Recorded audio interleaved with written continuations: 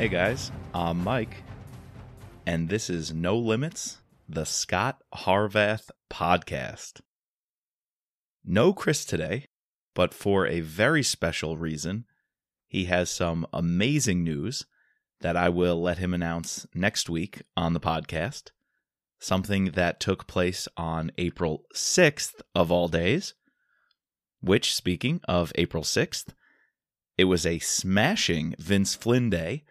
From everything that we saw on the coverage, thanks to Atria Mystery Bus and crew, check out the Vince Flynn Day hashtag on social media, and you will see all the media coverage, the great live casting of the proclamation being read aloud, declaring April 6th, henceforth, Vince Flynn Day in the state of Minnesota. And while we're on it, I know this is the Scott Harvath podcast, but we've got two shout-outs for our listeners of the Mitch Rapp podcast, and they sent us Vince Flynn Day cards. So the first is Stacy R. She runs the @VinceFlynnFans account, the Twitter account.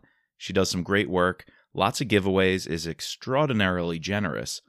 She sent us a card, a happy Vince Flynn Day now, April 6th, what would have been Vince Flynn's 56th birthday. And she also included some really neat Mitch Rapp bookmarks. And the other shout out for a patron, speaking of patrons, and listener of the podcast, Kevin B. Kevin B. also made his own very colorful Vince Flynn Day card. Really awesome, and wrote a great note to us. And on the back has some of the covers of all the Vince Flynn books. So guys, it was a special day, and Chris has some even more special news to share about what happened on that day. He'll let you know next week. But for this week, we are continuing with Scott Harvath and Lions of Lucerne. Before we jump into the episode, let me just remind everybody, we're doing 2 April giveaways. We have a bunch of autographed Brad Thor books, and are going to raffle one off to our patrons, and we are going to give a second one away to the first patron to join us in April, our newest patron. Whoever signs up next, you will get autographed book of your choice from the Scott Harvath series. All right, but for today, we're bringing to you part 2 of Lions of Lucerne, where Chris and I wrap up the ending of the book. We recap our winners and losers, what we loved and a couple of things we didn't love so much about this book.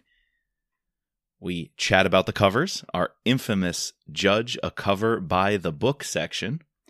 And lastly, at the very end, stick around for our final ratings.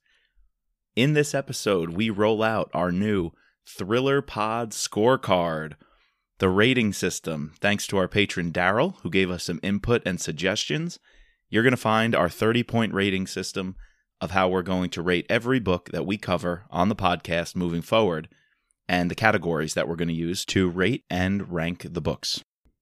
So go ahead, enjoy this episode, and we'll be bringing Path of the Assassin to you in the next few weeks at the very beginning of May. So stay tuned, stay subscribed, give us 5 stars wherever you listen in Apple Podcast or Spotify. Enjoy the episode. All right, so the last thing I wanted to talk about, the ending and then the epilogue. Yeah. What did you think about the ending? So we get this, round table at the White House. We find out that, Lawler goes looking for, what's his name, Fawcett and the senators. And at Fawcett's house, the two senators are killed. Fawcett's on the run. And then they're like, all right, Scott, we feel like you deserve to know the truth. So they literally just give us the entire plot of the book in the final chapter. Yeah. How did you feel about that technique at the very end? I feel like the action was so good finding the president. I might have wanted it to end right then and there. Maybe we're too used to the Vince Flynn super, super crazy lead up to this final action scene, and then boom, cut it hard. Cut it real hard. You found the president. You got him out of the bunker. The teams were there. Over. Instead, we got quite a few lengthy chapters of debrief. This really drawn out conclusion of we got to fill Scott in on the details after this. So it was okay, but I prefer to end on the really big action that's connected to the story and not just want to end kind of fizzling out with a bunch of details. The epilogue kind of makes up for that. The epilogue's all right. The president says, "Is there anything I can do for you?" Sure, Scott wants one last thing. Get the guy responsible. So he and some SEALs board the yacht. They find Fawcett. He gets to corner him. Gets to shoot his finger off. He says that one's for the president. Hits the blender. Mango juice goes flying, or margarita juice flying everywhere. And then he takes him out. So, yeah, he gets revenge.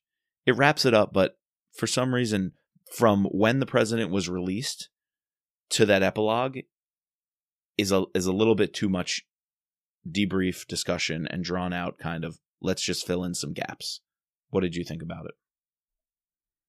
Yeah, and I think it's going to be interesting to track if this is going to be a technique that Brad uses again or, throughout his books. I can't quite remember, but I almost feel like just let the audience, we put the pieces together ourselves, and like we could just sort of know that eventually Scott was filled in on everything, right?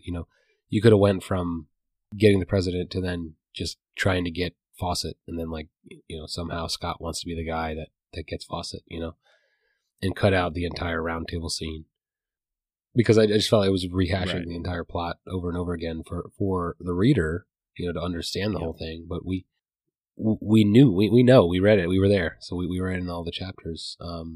I get what he was trying to do. He's trying to fill the character in, so that way we saw Scott understanding what happened.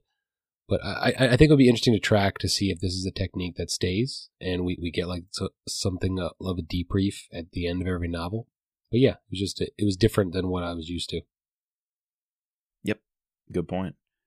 Like we've done with Mitrap Pod, we like to wrap up with a couple of things. One of those, Chris, I'm going to ask you about your winners and losers of the book. I feel like we've really covered this as we've gone along. So just a quick summary of biggest wins, maybe biggest losses. We got to do the covers, judge a cover by the book, and we've got a new segment for you guys. Hopefully, it's a little more structured than our usual rating, ranking, and review. We're going to do the Thriller Pod scorecard, so get ready for that coming at the end. But first, Chris, what's the biggest winner of this book? All right, so the winners for me, the biggest one, we've talked about it a bunch of times today, it's got to be the details, and specifically the details with geography and the places that Brad took me in this book. I just want to go. It makes me want to go visit these places.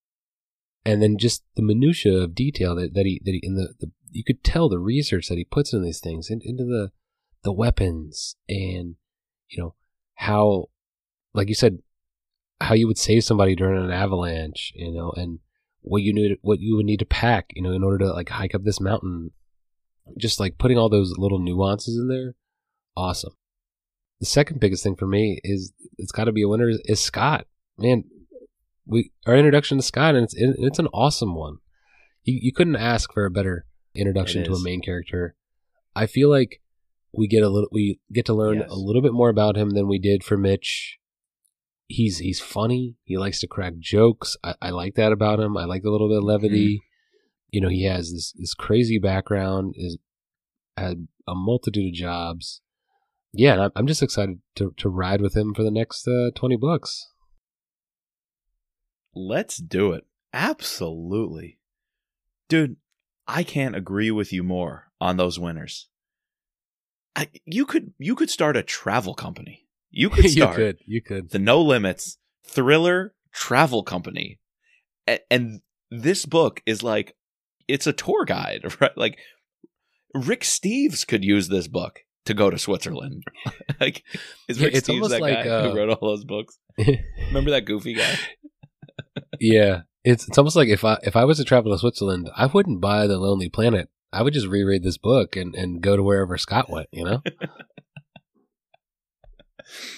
I feel like, Brad, we got another, business adventure for you. So, we'll take royalties, of course. We'd like to be cut in on the deal. But when we start Brad Thor travel blogger, the Brad Thor travel blog and travel service, I'm not kidding. Like, you could have a map of everywhere Scott went and the things he saw. Oh, this is where he got shot. This is where he nearly got shot. This is where he stabbed some guy in the chest with a ski and stood him up.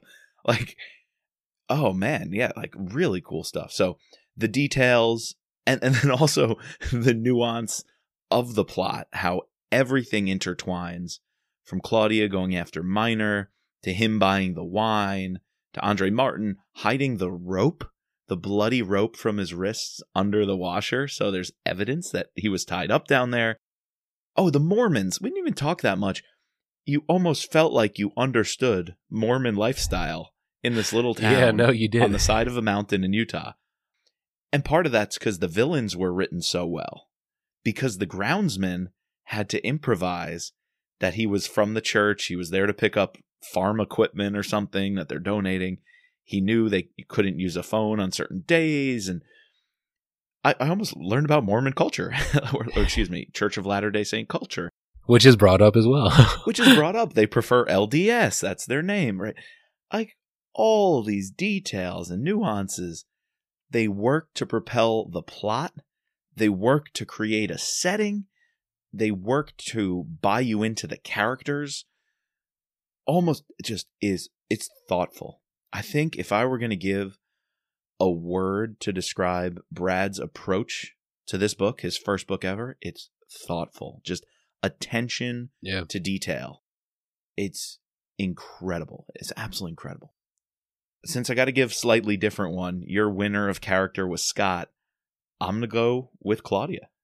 She's great. She's just a great character to develop.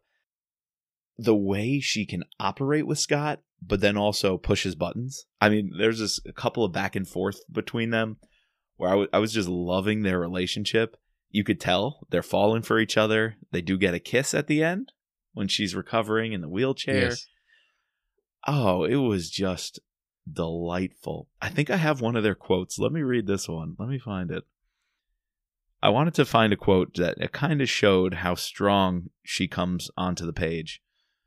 Here it is. All right, this is after one of the many times she saves his life.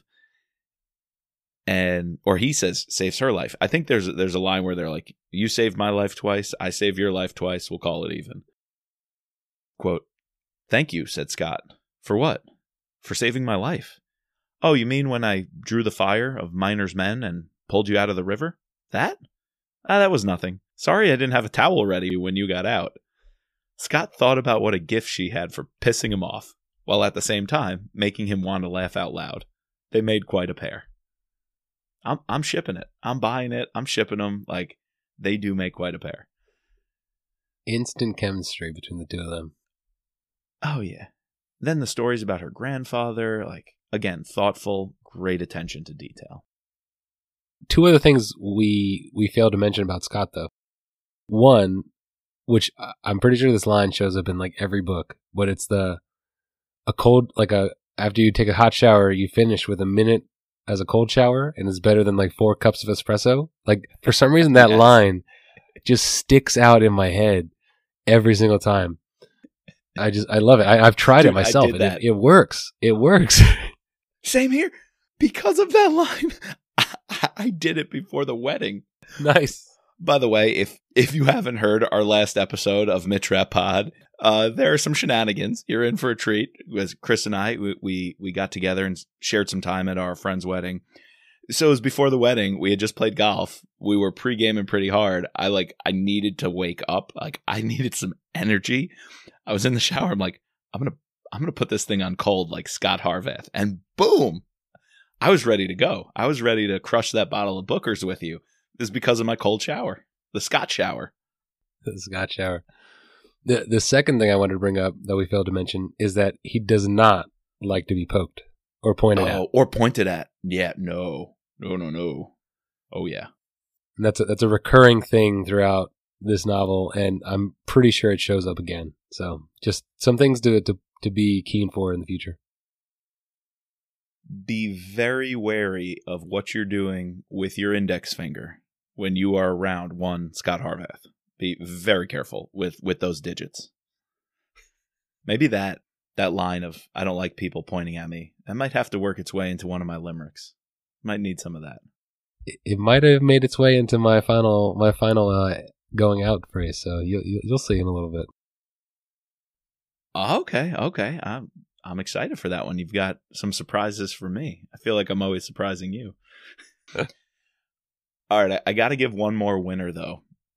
I would be amiss if I didn't bring up, this is one of the finest action scenes you can ever read in all of fiction. The opening scene on the slopes with the president and the Secret Service detail. Agreed. From the minute they're planning about how to wrap up their day and Scott and the president's daughter are bantering, all the way up until, Scott wakes up and is found and they find him. That is just delightful from start to finish. If I remember one thing about my first reading of Lions, it's the skiing scene. It's so clear. It stands out in the entire series as one of Scott's shining moments. And it's amazing. Yeah. It's his first scene. It's incredible. Yeah, I got to go one more winner too, and it's kind of on the same lines of that, but it's just the plot twists in this book that keep coming, Yeah. We get like 3 or 4 different plot twists that in any other hands might be a little excessive, might be a little, cliche, but they were good, and yes, they were warranted, and they were propulsive. That's the main thing. Like they were useful to the overarching plot. Not so much the overarching plot of trying to stop, like essentially filibuster a bill, but for the plot, the main driving force of what Scott's trying to do, right? They were useful. So yeah, that's got to be a winner for me. Of Scott's next move. Sometimes there are these big oh shit moments just to have an oh my god that happened moment, but in this case, every one of them pushed Claudia and Scott further down the path of what they needed to do to solve the case. Right. Yep. Right. Exactly. Well, Chris, what do you say? We've got some covers to talk about. We've also got our scorecard to give our Thriller Pod scorecard final ratings. What do you think we do next? You want to do covers? Yeah, let's do covers. These are good, man. Yeah, let's talk about them because they're going to play a role in our scorecard. In the scorecard. Or let's actually strike that. Why don't you explain the scorecard first?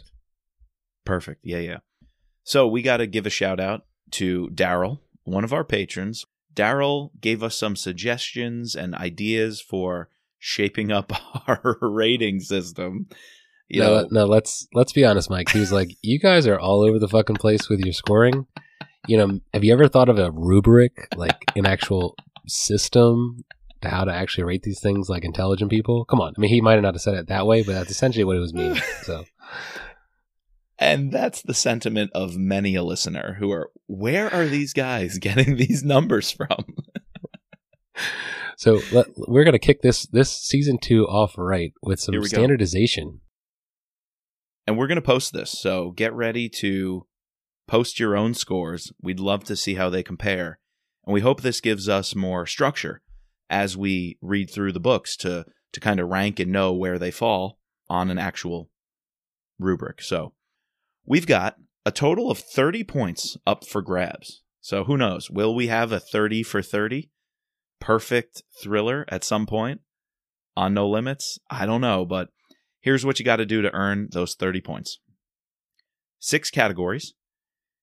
Each category can get awarded a 1 through 5, 5 being the best. And the categories are action, the plot, and I'm also going to say the plot can involve pacing. So basically the plot in itself and how it's paced throughout the book. Villains, which, has got to be a balance between the big bad, but also the cast of supporting characters. So the villains as a whole, whether it's one person or a team of people. buy-in, so that's the fourth category, buy-in, both the believability of the plot, how much you can see it actually happening, but also buy-in of how you're bought into the story. You know, while reading, does it grip you? Does it get your attention and sustain it? And the fifth category is the cover. We have to judge a cover by the book. So 1 through 5, we'll give a rating to the cover. And I'm kind of excited about this one. We landed on and decided the sixth category is a free space. Each week, Chris and I will come up with 1 or 2 categories to throw into that free space, put on a 1 through 5 scale. Now, personally, to keep it even, I feel like that free space should always be a perfect 5, you know, because different criteria. It should be a way to like elevate the book a little bit higher, you know? Right. It's like a bonus 5 points to shout out a big winner. I just think if we come up with different criteria, we can't rank the books, you know, according to one another. So the free space, those 5 points, almost like a bonus 5 points for your biggest winner, something you really liked. And that would round it out for a total of 30 points. All right, Mike, why don't you give me your action score? Dude, perfect. There is not one thing I can nitpick. It's a 5 out of 5. Yeah, it's got to be a 5 out of 5 for me. This book has a lot of action. It's an action from the jump to the very end, and it's awesome. We barely spoke about Kapellbrücke. I know, right? I know. Like, the most iconic location in this book, perhaps one of the best shootouts in the book. Scott almost dies, and we didn't even bring it up because there were so many other action scenes to go through. If we had done our original Term Limits book where we literally broke down every single plot detail, every scene, yeah, we would be on this pod for like 7 hours. There's so much detail. This book we had to graze through it, you know. Yeah, jam-packed. It's got to be a 5.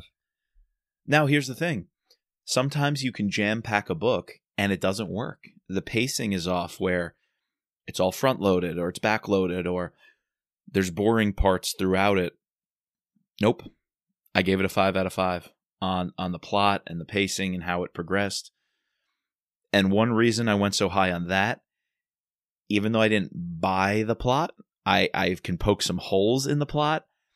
I went 5 largely because of the pacing of the plot and how these action scenes roll right into one another, and you get just enough of that connective tissue in between, enough of the dialogue in between to really elevate the story, but then you're right back to action. So I went 5 on plot.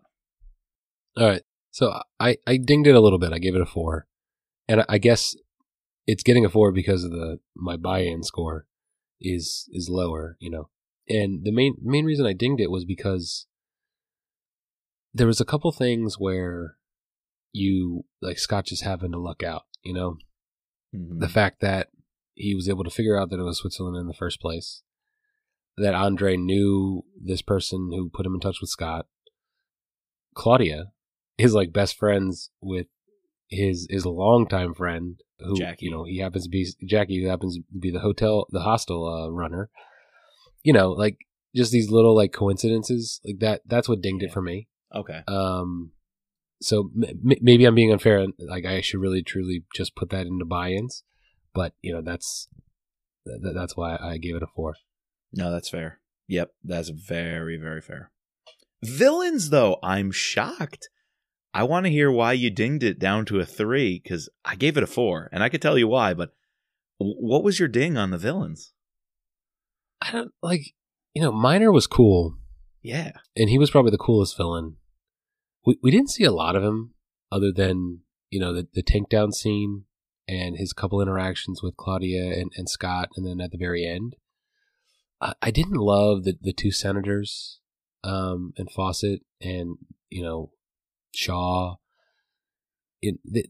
We just didn't spend enough time with any individual villains. And then like throwing in this other mercenary team, the groundsmen, and like they're supposed to have this whole backstory. You know, I just wanted it to be Miner, and I wanted it to be the Lions, you know.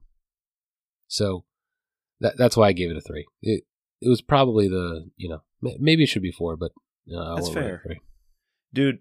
That's fair. I was gonna go lower because of that, the cast of characters didn't work for me. And, Stormtrooper syndrome, they can't shoot for shit. I was going to go lower on the villains. I gave it the edge to 4 because I liked Miner so much. Right. No, that's a good call. I hear you on not spending enough time with some of these guys, but one, I didn't really want to. I liked being in Scott and Claudia's shoes. So I wasn't thirsting for more of them. So I kind of brushed them off. I was like, oh, okay, they're there. But when Miner came in, he stole the show at the lunch scenes where he ordered dessert for her. Yeah. Oh, man. When he was showing off about the wine, how he was so cocksure that he would sleep with her, just talking to her on the phone and looking up her file and seeing, a snapshot of her in her file. He's like, oh, yeah, I'll sleep with her after we're said and done with this. He fit the persona so well that it allowed her to smack him down. And you loved seeing her Scott. When Scott and he knows that down. he knows that like Scott is there. He tells he orders a steak for his American friend. That was pretty cool. He's so pompous about it. You must like steak, don't you? Yeah. So he's playing that game with Scott, but then Scott one-ups him about his cousin. And Scott's like talking about his passport and his vacation. He's like, we got you, you fucker. Every time Miner was involved, the characters around him were better because of their one-upsmanship. Miner, I loved him. So because of him and him alone, I didn't care for the villains, the Lions all that much. Didn't care for the Senators all that much. But just because of Miner, I went up to a 4. Great character. Right. Great villain. Fair enough. Would you call him a big bad? I don't know. I think we didn't spend enough time in his head. Yeah. We didn't have a big bad, I don't think. Maybe. Yeah. Like Fawcett wasn't around. The Senator, maybe Snyder, because he was so influential. But he just gets shot execution style at the end, It's kind of like... There's no big bad. I guess Miner is our big bad of the story, but, All right, so buy-in. Yeah, what's your buy-in? This is like whether or not we believe the story, believe the motivations. And I think like this is probably our biggest nit to pick with the book. It's just like this story is like so fucking crazy. And I think like what I dinged it in plot in terms of like these, coincidences and then when you think back to like what we mentioned it before, when you think back to like why the president got taken in the first place is because of an energy bill. I had to go lowest in this category and gave it 2. I just couldn't believe that Scott doesn't die. Like, I mean, I know he's the main character, but just like that's a lot of times he gets shot at. That's fucking crazy. Yeah. I went with a 2 as well. I'll be honest, I was flirting with a 1. Didn't want to do it. Because it's like stepping out, right? It was so good that you can forgive so many things. The flaws of this book are so easy to forgive because it reads so well. But if you step back and look at this, why they kidnapped the president, why they went to these lengths just to stall a vote on a fossil fuel clean energy bill. For billions of dollars, though, Mike. Dude, it's too much. When someone like a Fawcett is worried about protecting hundreds of millions of dollars, I'm like, don't care because they have a couple $100 million more. Don't care. Like when it's the rich protecting their riches, I honestly don't care all that much. I like the psychopaths. I like the people are crazy because they like chaos. I like the Joker. The rich trying to protect their riches is like, I really could care less. So if you step back, the buy into the plot didn't do it for me. Didn't work, so that's a 2. 2 out of 5. I feel like this is going to be our lowest category. And for like any novel, like it's probably going to be our lowest category in terms of just this genre in general. I mean, I don't know about that. I'm thinking of Black Ice. Like, Black Ice and the way Brad had a handle on geopolitics of the Arctic in the 2020s, like, holy smokes, like, you get a lot of that, right? So, and some of the action scenes are like, you could see that happening. So, I don't know. I think there are writers like Brad who get the buy-in right most of the time. All right. All right, so for my free space, I've said it. This is now the fifth time I've said it probably, but I gave a 5 to just his research into geography and how I make me want to visit Switzerland now. Like I want to go. I want to go to Park City. I want to go to Utah. I mean, I've been to Colorado. Yeah, I haven't been to Utah yet. Or I've been to Salt Lake City, but not I'm in the mountains. Yeah, gotta give a 5 to his descriptions of the geography. Just astounding. Absolutely. I didn't even mention it. I've been to Lucerne and nice. a couple of the other small towns that they're in. Although I went up a different cogwheel railway. You know, they go up Mount Pilatus. Right. The other one right outside of the town on the lake that you can go up is Mount Rigi. And so, like, if you don't have a lot of time, you do one or the other. And we did Mount Rigi instead of Pilatus. But, yeah, pretty cool. I felt like I was back on that trip. Oh, when Scott's in the water, it was small details of, like, how the water flows under the Kapellbrücke. But I specifically remember how fast the current was because they have this, like, dam where it tries to channel the water together. And they have these big iron bars because the water's flowing so fast. That he gets like stuck into, yeah. That's the one that he gets stuck around. I can remember standing at the edge of the river going, oh shit, that's a fast current. And there are some iron grates over there that will churn you up. And I'm like, I can't imagine someone in that water with how cold it is.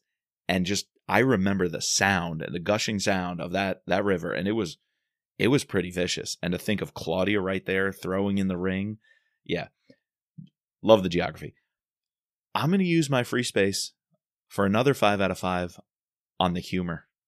Oh, dude, that's a good one. Scott's funny, man. He is hysterical. So very funny. That's it. Yeah. All right, we got to do the covers, man. Cover time. Judge a cover by the book. In case you're unfamiliar with our cover segment, we have a personal vendetta or obsession. I don't know what you want to call it, Mike, but some people might call us neurotic about covers. There we go. Yeah. We like a good cover. We shed tears over covers. We get excited over covers. I strain my voice yelling, whether that's in anger or in joy. Covers that bring another side out of you and I, Chris. They really do. We can go really hard on a cover. We can. If we want to. We can lean into them, we could pull them apart, or we could really celebrate them. Yeah, and I gotta say, Brad Thor, this was my hot take at the end of Mitrap Pod. I think his covers overall, they edge out the Vince Flynn covers. So I think we're in for a treat with some of these covers coming down the road. Whoever he gets to do his covers, they do a very good job. They're fantastic. I'm going to say, do we not have a cover C in this situation? Yeah. I mean, we have a cover C, but sorry, for people who are, if this is your first No Limits pod, we had this running bit about how this one line that Mike just happened to, in the beginning, put it in the C position when we post these covers on our social media.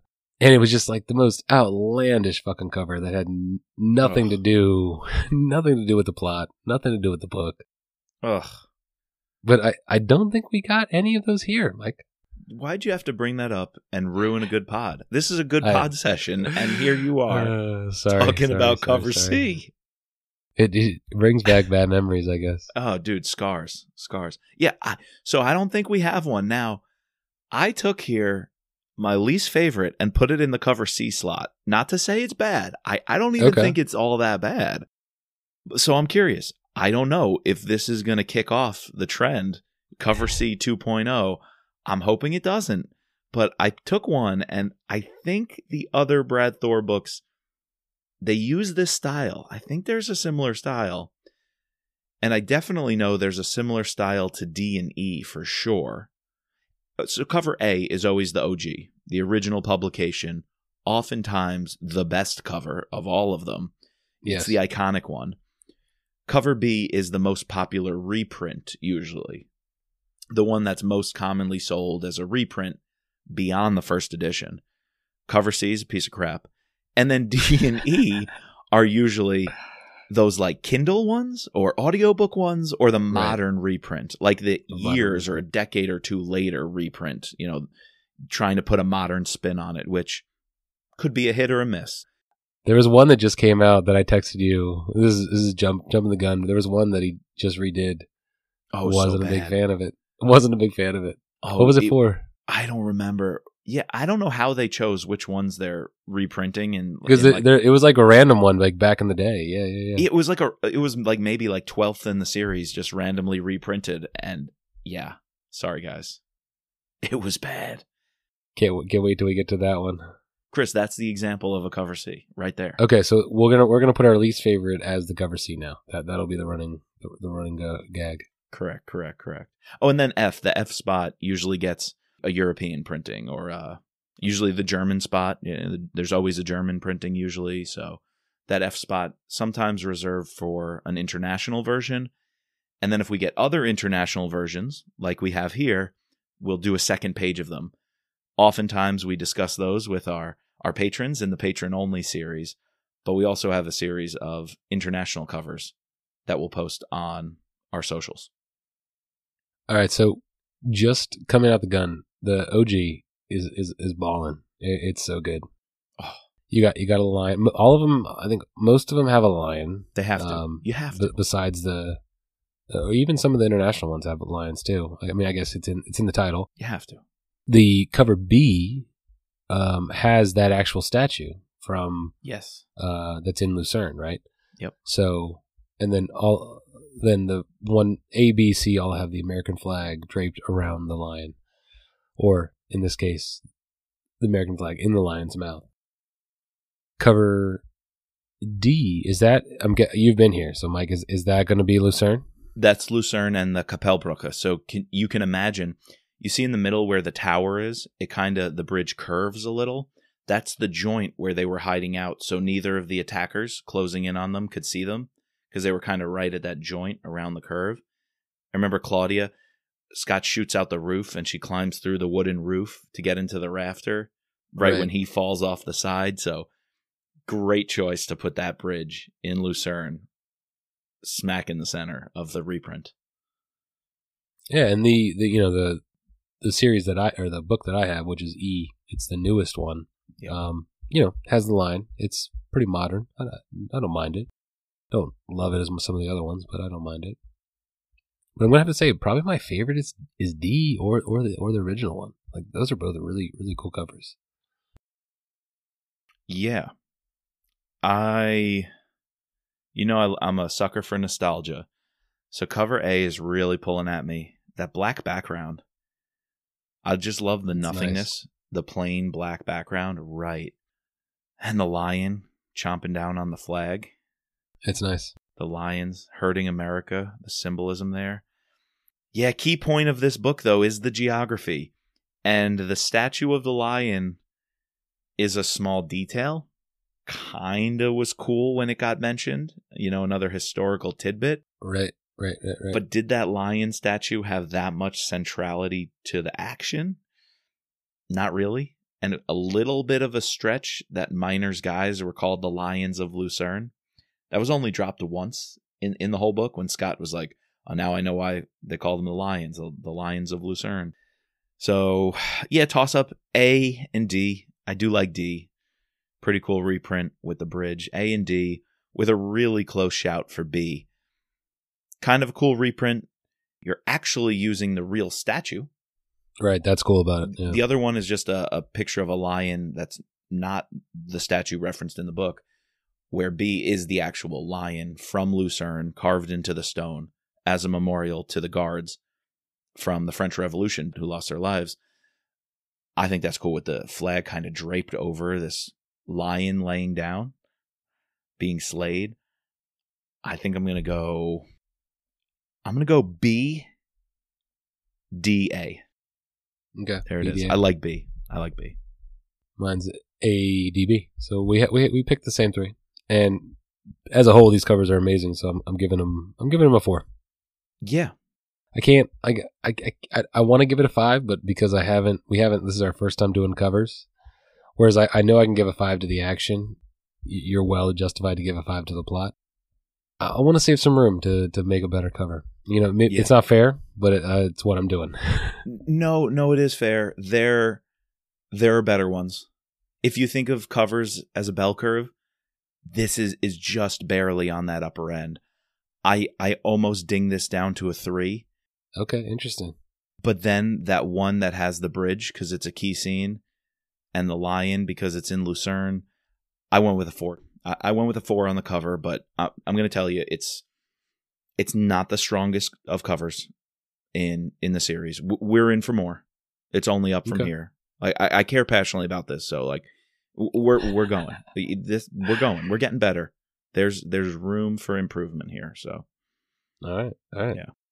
What does it give you? That gives me a 23. So, all right. I got a 25. I went a little higher than you. That's a solid start.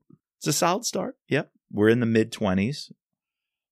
I think most books will look to hold in the low 20s, upper teens, and it's going to be really good if it cracks that mid to upper 20s. But I think a lot of them are going to hold around. I think the cutoff is 20. What do you say? If you're dropping below a 20, it's probably going to be some issues. But if you're cracking 22, 23, 24, you're solid.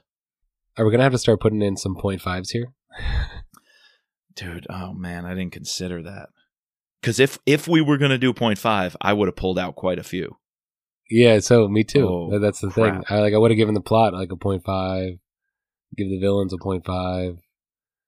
Oh, I probably would have dinged the covers down to a 3.5. You know, like that's interesting. It's a slippery slope, though. It's a slippery slope. If we say decimals, we're going to hold fast to, we can only do 0.5s. I'm not messing with no tenths places, 0.7, 0.2. Like, we got to hold tight to that 0.5 if we decide to do that. Because I feel like 23 is low. Like, this book is amazing. Yeah, I'm a little surprised you came out that low. I think my score 25 is about right where I would have put it. It's not perfect. It's got its flaws, but 23. You could have made up a point with the villains, but you explained that real well. The buy-in deserves to be lower. No, I think that's its rightful score. I think. All right. Well, we'll see where it ends up. We'll see. Hey, we'll see, you and me average to a 24, so we'll say that. Yeah, we can do that. We can average our scores, it. And that'll be the Mitrap Pod final score. Yeah, the No Limits Thriller Pod scorecard. So this book's a 24 out of 30. You know what I like about the scorecard? We can use it for every Scott Harvath book, but in case you guys missed it at the top, we are going to expand the No Limits brand with a book club. So eventually, as we start branching out, covering some different books in the Thrillerverse, some of the classics, some new releases, we can carry the scorecard with us. And so we'll have a much more even ranking system, even across series. And maybe for our patrons, Chris, we'll do a little something special. Go back and fill out the scorecard for the Mitch Rapp books. So we have a little chit-chat about where the Mitch Rapp books fall on our new scorecard rating system. What do you think? That's a good idea. Idea. Yeah, we can bring them all into the measure. Give Term Limits its rightful 10 out of 30. By 10 out of 30, you mean 28 out of 30. Is that correct? Although, let's be honest, I didn't put it all that high up in my final No, you list. didn't put it all that high either. So. Dude, I'm taking some flack for Consent to Kill. Oof. That's funny. Yeah, we might have to revisit Consent to Kill in our Rewind series because I told you you'd take some flack. That's a hot topic. You pushed that little button there, so I don't know. Maybe a little rebel part of me wanted to get a rise out of the people. I don't know, but I wasn't feeling it that day. But I promised you, and I promised the folks, we're gonna reread it. That will be the next one in our Rewind series. So stay subscribed to No Limits, the Mitch Rapp podcast. Come back here for some more Scott Harvath action. We're going to be jumping into what's book 2. What's coming up next on this pod? The Path of the Assassin, baby. All right. We jump right back in with Scott. I think it takes him to somewhere with sand. Yeah, I remember that book with he's like going off into the desert. Okay. So I'm excited to jump back into that one. Let's do it. Can't wait. Oh, we didn't even talk about this, but did you listen to the audiobook? Yes. I loved it. I liked Armand Schultz. I loved it. I'll have to say, I listened to him read a Vince Flynn novel. I was dissatisfied. Same here. Same here. I also didn't like it when we got, like, I think there was a couple novels where George couldn't do events, so they got Yes. like Scott Brick, who I like. Right. And there was another one where we didn't have George, but George is just it's maybe it's just because I hear Mitch's voice and it's George, and here Armand Schultz is Brad. Is Scott. It's perfect. Like he is so good. He's very good. I questioned Armand, I'll be honest with you, when we heard him on one of the Mitch Rapp books. I forget which one. I'm with you. I wasn't digging him. And you told me, but wait, it's just because you're not used to him doing rap. And you were spot on. I take it all back because he was made for this series. Perfect Scott. All the characters, Claudia and her accent, just loved all of it. Great job. Knocked out of the park. If you were on the scorecard, 5 out of 5, Armand Schultz. Yeah, there you go. All right, we got to thank our patrons, including our special operator, Sherry F., our special agents, Daryl, Kevin, George, Matt, Dawn, Dennis, Peggy, Catherine, Ray, Bridget, Jeff, and Mark. Please subscribe, rate, and review using your favorite podcasting platform. You can find us at thrillerpod.com or using Twitter or Instagram at MitchRapPod. And as always, didn't your mother tell you not to point?